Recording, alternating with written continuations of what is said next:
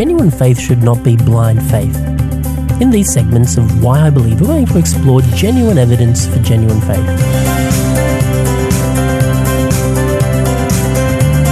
Welcome to Why I Believe. My name is Cristian, and I'm here in the studio once again with Brad and Michael. Welcome, gentlemen. Hey, Cristian. Hey, good to be back. Now, we're continuing our series with the question, why would people with half a brain or a full brain, for some of us, be interested in exploring themes of faith, believing in God, even thinking that the Bible has something to say for this day and age? Isn't the Bible, isn't faith, isn't God something for old people? Why would young people believe?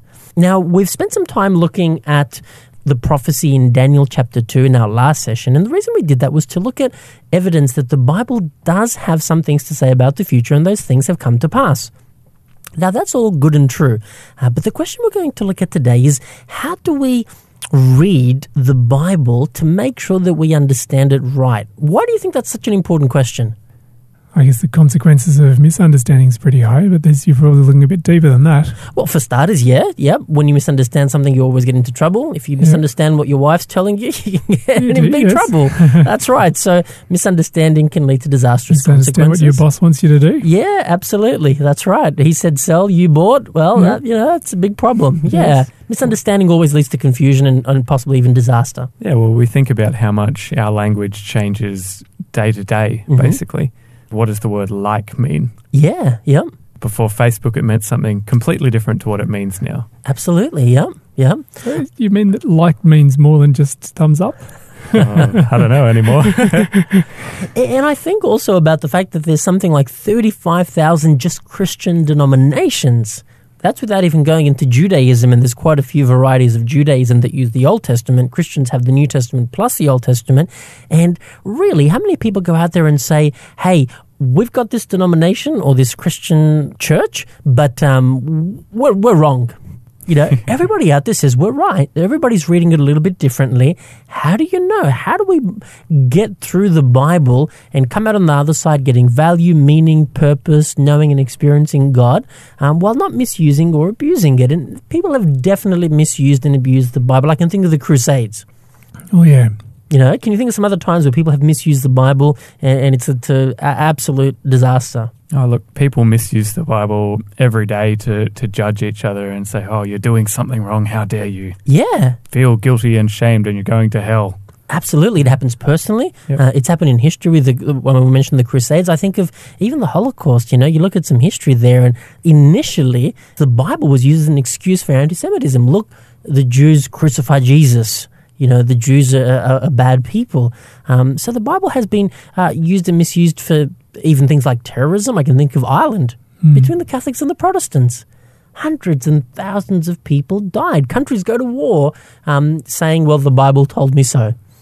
So it can definitely be misused. And what we want to do is look at some basic principles. How do we make sure that we understand it, that it doesn't get misused, and that we're doing it as close as possible to the right way? Now, an illustration comes to mind before we go on to our first point of a young man who is quite desperate in terms of life. He's thinking of taking his life and says, I'm going to give God one more try. So he says, God, I'm going to open the Bible and you better talk to me through it if you exist. I'm going to open it randomly, put my finger, and you give me a message. So he opens the Bible randomly, puts his finger on there, and reads the first sentence next to his finger, and it says, Judas went and hanged himself. And he thinks, this can't be God, this is the devil. So he tries it again, opens the Bible, puts his finger on the Bible, reads the verse there, and it says, go and do likewise. Different verse, of course. Of course, different verse, Now, divine inspiration for his personal needs. If you read the Bible like that, you can make it say whatever you want. In fact, you can do that with a newspaper. The whole idea of fake news, we were talking about that before we start. Tell us about that and how that fits into the concept of truth and authority and accuracy. Well, it's basically just taking something that's happening in the world and making it fit your agenda or your bias and saying, oh, well, this is clearly what it means, when you're not actually taking it a bit more objectively and going, okay, I am only here to report the news rather than interpret the news. Those are two different things. And the same happens with history. There are history revisionists who are forever changing what was recorded by people who lived 200 years ago. And there's a sense that we know better what happened 200 years ago than those people who lived through it. Now, I understand we can improve and there was some bias, but there's got to be a limit somewhere, Michael. Look, the challenge is we've all got bias. No matter when you approach any topic, all of us approach it with some sort of preconception, some sort of bias. And so I guess like a really important question is, how do we overcome the bias that we have? If the Bible really is what God claims it to be, it's divinely inspired, something for us to take to heart, how do we overcome our biases when we approach it? That's probably a key issue too. And probably a good place to start with overcoming your bias is to identify and acknowledge at least the biases that you know. Yep. I don't believe in God, or I'm open to God, and then try to, as hard as it is, put those biases aside and be as objective as possible with how we're studying the Bible. The thing that makes it difficult for us as human beings is we tend to develop just through life a model of how we feel the world exists or how we feel things work. And then when we see things around us, they either confirm or they challenge the assumptions that we've made. Now, it's easy to ignore things that challenge your assumptions and to accept the things that validate them. And so I guess part of it is just a bit of trying to be honest about things. And when you're approached with things, try and be mindful. Am I picking up on the things that actually challenge my assumptions as well as I am on the things that seem to validate them? Absolutely. That's why we started with prophecy. And we looked at the story of Daniel chapter 2, because at the very least, it encourages us to think, hey, there's something interesting here. There's something that you can't quite explain using the empirical method. Here's something written 2,500 years ago that accurately predicts world empires for the next at least 2,000 years. So as we come to explore the Bible over the next however many sessions we do, let's at least be open to the idea that, hey, there could be a God. There is some evidence that suggests there is a divine power or a divine arm or something above and beyond at least the human. And then at least start with that assumption, or at least open to that. And I think as we do that, we might be surprised at what we discover through the Bible. Yep. It's all about just following the evidence. And being open, rather than, no, there is no God or the Bible is wrong. Well, you start with that and you're going to find exactly what you want. And I can think of Richard Dawkins, who's a very famous atheist, and he picks apart a verse here and a verse there and makes the Bible say whatever he wants that fits his agenda. Which is being a very poor scientist, for all that's concerned, yeah. Absolutely, and I say that because there are even other atheistic scientists who contradict what he's saying about the Bible and are challenging him, saying, hey, before you start to comment on the Bible, at least read it. At least understand it in its context before throwing the baby out with the bathwater. Coming back to context, and we're going to look at this first. One of the important things is to understand that the Bible was not written today. Have you read a book from 100, 200 years ago? Anything a little bit older than the last decade or two? Shakespeare, you mean, or not even that old? Well, there you go, Shakespeare. I mean, that takes us back a few centuries. What do you notice as you read Shakespeare as opposed to reading, a modern-day novel? It's hard to understand. The language to start off with, right? Yeah, the language, hard to understand. Yeah, the vocabulary, it's totally different, and it's still English, isn't it? Oh, yeah. Now, if you read the original Shakespeare, not the one that's been sort of updated and modernized, it is really difficult to get. It's fun to try, but it's hard. It is. So we have to acknowledge and recognize that the Bible was written thousands of years ago, which means the language, the names, the context, what people are going through is very different to what we're going through. 100 years ago, you walk on, and I don't know so much about Australian history, but I know in America, and I guess we see that in the media, you'd go to a shop and you'd see a sign that would say, no blacks allowed. 100 years ago, that was common, that was normal. If you were a white person in America and you saw one of those signs, would it make you think twice about it? Today, you mean? No, 100 years ago. 100 years ago, it was normal. It was like, we look back and we think how crazy, how horrible, but it was the reality of their civilization at the time. Now, it doesn't make it right. No, it doesn't make it ethical. It doesn't make it moral. There's no excuse for it. But for the average person living 100 years ago who happened to be white, they would walk in and think nothing of it. The average black person would probably feel threatened, offended, intimidated, rejected by that sort of thing. So it elicits a different reaction. If you were to see the same sign on a shop front today, what would the reaction be? Whoa. Yeah, so just 100 years has changed how we read a simple piece of text on a shopfront window enormously. Go back thousands of years, and we have to realize it's a totally, completely different world. Even today, you go to a different continent, their values are completely different. And that's today. Let alone the language, let alone everything else. Yep. And that's with people having access to media, technology, to the world, in the palm of their hands, and yet still there are significant cultural differences. So we need to acknowledge that there are time differences. I think in acknowledging that, we need to also think what doesn't change, what has been the same with, like humans are still humans. Yeah. We still think, we have feelings, but, there is an awful lot different though. So, I guess we need to acknowledge the differences, but also just remember that some things haven't changed too. Yep, and be careful as to which ones have changed and which ones haven't. That's a really good point. So time has changed. Time itself, culture has changed. I guess society in general, civilizations, the way people view each other, all of those things are important to understand. Technology and science has changed. Go back 300-400 years ago, the idea that the earth was round was foreign. The way you looked at the world as the center of the universe was very different to how we would see it today. The idea that germs were the thing that caused people to get sick, Exactly right. Out of nowhere. Yeah, absolutely. Just on health. And we'll come to that because the Bible has some interesting things to say about health, but it uses language that's relevant to those people. Imagine stepping back in time 4,000 years ago and trying to explain DNA to people.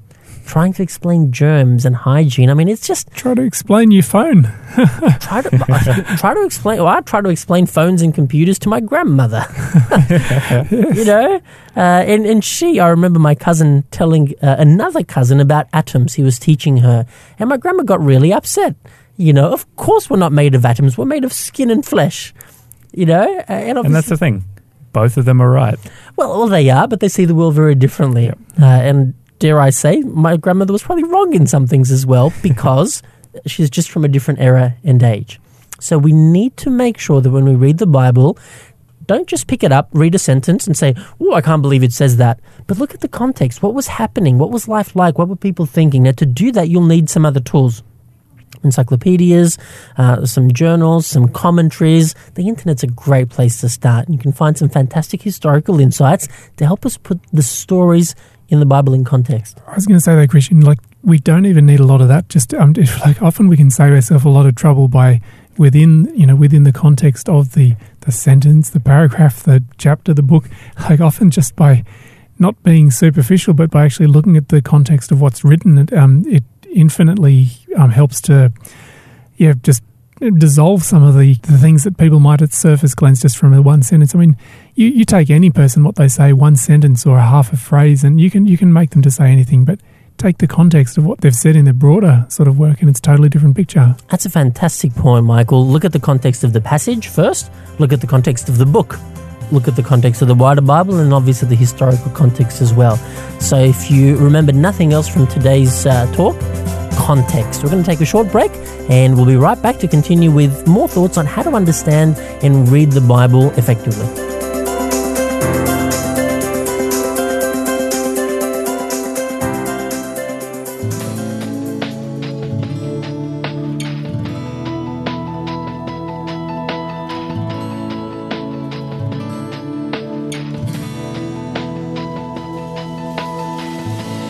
I'm forgiven because you were forsaken. I'm accepted, you were condemned. And I'm alive and well, your spirit is within me, because you died and rose again. I'm forgiven because you were forsaken. I'm accepted, you were condemned. I'm alive and well, your spirit is within me, because you died and rose again. Amazing love, how can it be that you, my King, should die for me?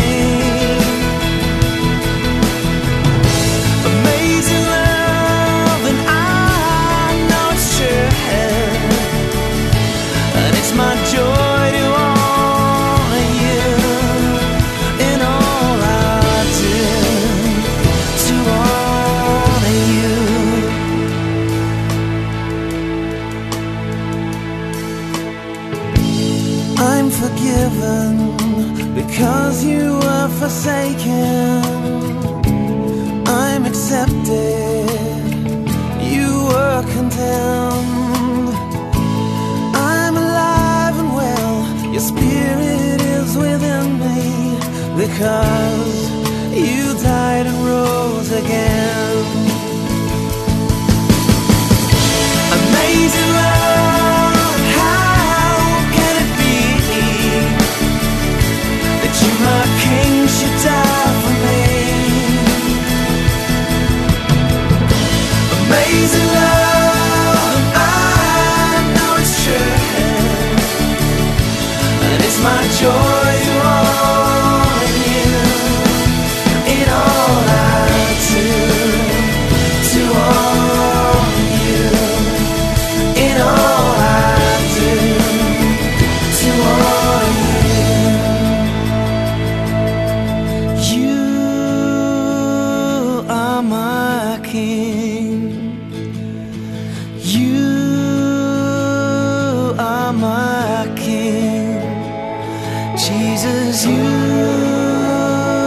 are my king. You are my king. Amazing love, how can it be that you, my king, should die for me?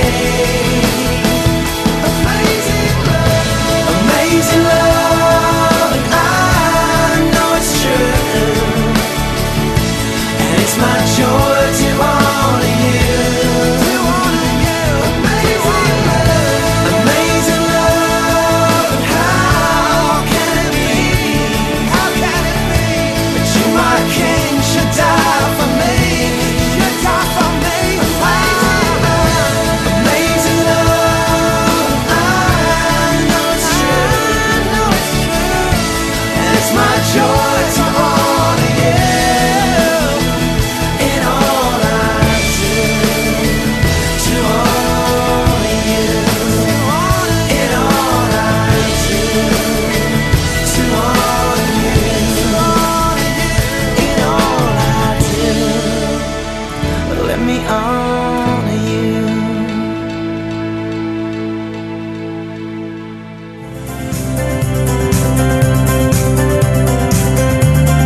Welcome back to Why I Believe. I'm here with Michael and Brad, and we're talking about how to understand the Bible effectively, how to read it so it adds value, and how to read it in such a way that it isn't abused or misused like many people have throughout history. I guess the first thing we explored in the initial 15 minutes was context. Context is absolutely important. If you saw me holding another woman's hand who's not my wife, and you only had a second to glance at that, you could come up with all sorts of things, couldn't you? Good thing I haven't had to. Good thing you haven't. But if you knew that she was my grandmother, my elderly mother, or my daughter, or if it was a family friend who was in hospital on their deathbed, it changes significantly, doesn't it? It does. It does. So context is absolutely valuable. And Michael has a really good point. Look at the context of that chapter, of the paragraphs around it, of the book in which it's written. Don't just take a single sentence and make your whole life's theology or purpose based on a single sentence. What I want to do now is, okay, we explored context. How do we start reading the Bible? Now, what's the most common way that people start reading the Bible when they make a commitment to start reading it? Just like any other book. They'll start at the start and they'll try and read straight through till the end. And what happens when you do that? And I'm sure it's happened to you. It's definitely happened to me. Well, you go a little bit, for a while it goes okay going through Genesis and Exodus. It does. When you get to Leviticus, things get a bit heavy, and Deuteronomy or Numbers, man alive, you're really bogged down. Yeah. Look, it seems to ebb and flow, doesn't it? It does. And Genesis is a place most people start. And as you said, you can get through some of those stories. Not everything makes complete sense. Yeah. But I know for me, somewhere around halfway through Exodus, after the commandments, it starts to get heavy. And there's a few stories here and there. You get some of the minor prophets, some of the major prophets, Ezekiel, Isaiah, Micah, Obadiah. Try and read through the Psalms in one sitting. Psalms, yeah. In the New Testament, you've got the Gospels, which often people start there. you get through Matthew, Mark, Luke, John, Acts, that's okay. Once you leave the book of Acts, it gets heavy. Don't start at the back. And if you start a Revelation, well, that's a lost cause. What I would recommend is when you want to explore and get to know the Bible is to skip anything that's not a story. Because the Bible is really history. It's a story of God. It's a story of people who have interacted with God.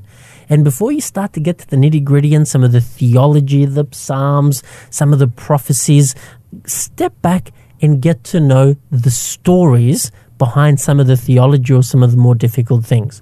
Cristian, what would you say? Like, I mean, any book that has history, that has stories through it, has a purpose behind it. What would you say the purpose behind the stories in the Bible are? We're going to come to that in a minute. It's a really good question. We're going to look at a few verses in the Bible that give us some insights into that. Start with the stories. You can start in Genesis. That's a good place. When you get to something that's not a story, skip and keep going. You can find some guides on the internet that give you a list of all the stories in the Bible that you can read. Another great place to start, and I'd recommend that, is to actually start with the New Testament. Start with Matthew, Mark, Luke, John, because that goes into the life of Jesus. It's a little bit more modern, a little bit more relatable. Read those several times, get to know who Jesus was, what Christianity is, then come back and fill in the blanks with the Old Testament stories. Do that until you are familiar with the stories, until they make sense, until you've understood a little bit about the context and the history. Then, when you've got a good grasp of the story of the Bible, start to explore some of the other areas as well. And I remember when I was a kid, some of my favorite stories in the Bible were in the books of Judges and Samuel and Kings, because these guys were the heroes. These were the people that, even though they weren't perfect or anything like that, God had said, I want you to take care of my people. Even though they've rejected me and done stupid things that I've told them not to do, and they've ended up hurting themselves and hurting me. And so you had these people who were like flawed people, and yet God was still choosing them and helping them to do really cool things. Yep. Some fantastic stories and stories of heroes, of faith in the Bible. And that's a really good point about kids. You know, when we teach kids about the Bible, we go through the stories first. So if you haven't had that exposure as a child, you may not have grown up in a Christian home or not familiar with them, there's so much value in picking up and going through the stories first. Now I want to come back to Michael's question. What's the Bible all about? We're going to explore a couple of verses that give us some insights into this. Let's start at John chapter 17 and verse 17. And again, we're looking for the purpose or the core aim or the focus of the Bible. John 17:17. And maybe, Michael, when you have that, if you'd like to grab that, please. John 17 verse 17, sanctify them by the truth, for your word is truth. Okay. You know, truth is absolutely important. If you get misled, if you get deceived, you can lose your life savings. You can even lose your life. You can have bad relationships. Everything goes wrong. And again, and this is just one verse, the Bible talks about itself as the source of truth. What is true? True about what? About who we are, why we're here, where we're going, about what's right, about what's wrong. The Bible talks to us about these things over and over again, and it identifies itself as the source of truth. A few more verses, then we'll tie them in together. Let's go to 2 Timothy chapter 3 and verse 15 and 16. If you'd like to read those, please, Brad. You have been taught the Holy Scriptures from childhood, and they have given you the wisdom to receive the salvation that comes by trusting in Jesus. All Scripture is inspired by God and is useful to teach us what is true and to make us realize what is wrong in our lives. It corrects us when we are wrong and teaches us to do what is right. Okay, so what does this tell us about some of the purposes of the Bible? I guess it's saying that there's lots of different purposes, isn't it? Firstly, that it's all come from God, so it's all important to understand. Rebuking, correcting, training. It's trying to bring about changes in our life. The Hitchhiker's Guide to the Universe. Or to life. To life, you know. It's really a teaching tool, and it talks about this concept of salvation. We haven't even explored that yet. But the Bible talks about salvation as we have a problem, we have something we need to escape or get rid of or leave behind, and the Bible provides that. And now at a very basic level, we all die. And the Bible, that's a problem? Yeah, and the Bible talks about its instructions, its content, as a way to escape that, a way to overcome that, a way to be saved from the inevitable, which is death, to the exciting, which is life eternal. So it's a teaching tool to teach us about how to live beyond the short few years that we have here. I want to go to one final one on looking at the theme of the Bible, John chapter 5. And if you'd like to read verse 39 there, please, Michael. John chapter 5, verse 39, Jesus talking, he says, "You study the scriptures diligently, because you think that in them you have eternal life. These are the very scriptures that testify about me." So what is Jesus saying here to the religious leaders of the day who knew their Old Testament Bibles very well? Well, he's saying that you're studying them thoroughly, but hey, look, they're actually talking about me. I guess he's saying, if you'd really been reading them thoroughly, you would have understood that. Mm-hmm. So on the one hand, why are they reading the Bible? To obtain what? They want life. Yep. They want eternal life, which is what we were talking about just a few moments ago. You think that in them you've got eternal life? Yeah, if I read the Bible and do what it says, I'm going to have eternal life. But then Jesus says, well, not quite. There's something much greater than simply eternal life. Something that John Lennox, who's an emeritus professor at Cambridge of mathematics, he says, science often seeks to look at the big and the small things in the universe and try and understand them and things like that. But scientific research can't really help us answer those questions of, what is the purpose of doing all these things? Mm-hmm. What is the purpose of life? And I think Jesus is making the same sort of point here to these guys. They were so interested in just knowing everything and researching everything and being seen as the people who knew everything, but they didn't really understand the purpose of what the Bible was there for. It was to connect them with God through Jesus. Yeah. When you pick up the Bible, this is God communicating to humanity about himself. That's why the stories are important, because they show us how God interacts with humanity. So keep that in mind. Everything you read, everything you look at, every passage or story you explore, what is this really telling me about God? Because according to Jesus, when you have Jesus in your life, when you're at peace with God, all the rest are bonuses. Eternal life, contentment, satisfaction, joy, well-being, all those things are part and parcel of having Jesus in your life. So the core of the Bible is about a relationship, and the fact that God, even though he's the creator, he wants to have a personal relationship with each one of us. Now that sounds a little bit odd, having a relationship through a book. It does, and it's easy. Look, as a Christian myself who reads the Bible a lot, it's easy to zone out and to just get into the book without necessarily concentrating on that relationship. But if you lose that perspective, it tends to lose the point, doesn't it? It does. Now, I remember about 12, 15 years ago trying to explain the Bible as a tool for a relationship, and I would often get blank stares. But in this day and age, we use text-based media to have relationships, long-distance with more relationships, people than ever before. Whether it's messaging, Facebook, WhatsApp, Slack, whatever it is, people communicate via text, via written letters, and have genuine, authentic relationships. Now, sure, it's better in person. Yeah. And I'm sure God looks forward to having that with us for eternity, and we do too as well. We can see him face to face, but it's definitely possible to engage and communicate with someone. The Bible is how God talks to us. The Holy Spirit, and we talked about that still small voice, is how he communicates with us as well, and we can talk to God through prayer. Now, just one final thing before we wrap it up. I met my wife online. Now, this day and age, that's quite common. When I met my wife online, it was probably quite a bit of a taboo thing, that's pretty weird. And, we got to know each other really well for about 6 months. We talked about anything and everything. And it was interesting that because we had that long-distance relationship, we're able to get to know each other better, I think, in many ways, than if we'd been in person. When you're in person, it's more about doing things together, going places. It's more about the aesthetic and the external. But because it was purely a text-based relationship, all we could do was talk and get to know each other. And it meant that there was nothing else that influenced our relationship except for what we talked and discussed. I think that's what the Bible does. That's what it is, and that's how Jesus chooses to communicate with us.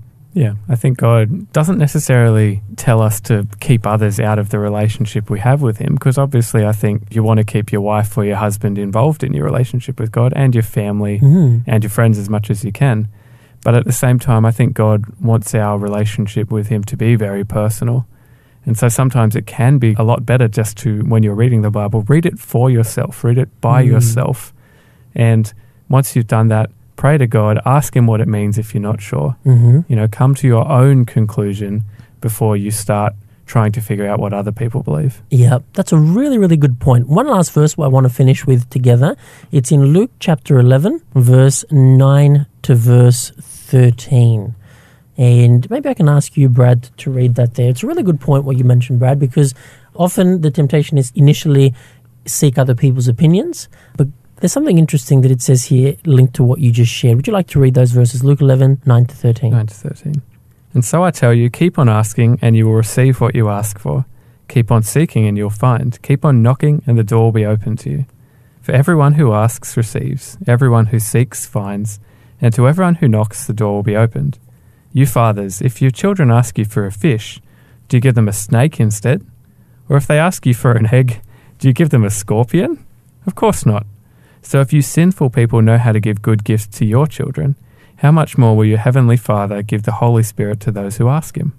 The Bible reveals the Holy Spirit as God interacting and communing with us, and we're invited to ask. One of the things I'd encourage you to do as you pick up the Bible to examine it is to ask God first and foremost. Help me understand it. If it's from you and you've written it and it's for me, well then do some miracle in my mind so that what I'm reading makes sense to me, has value and is relevant to me. A couple of things that we've looked at. Context, absolutely vital and important.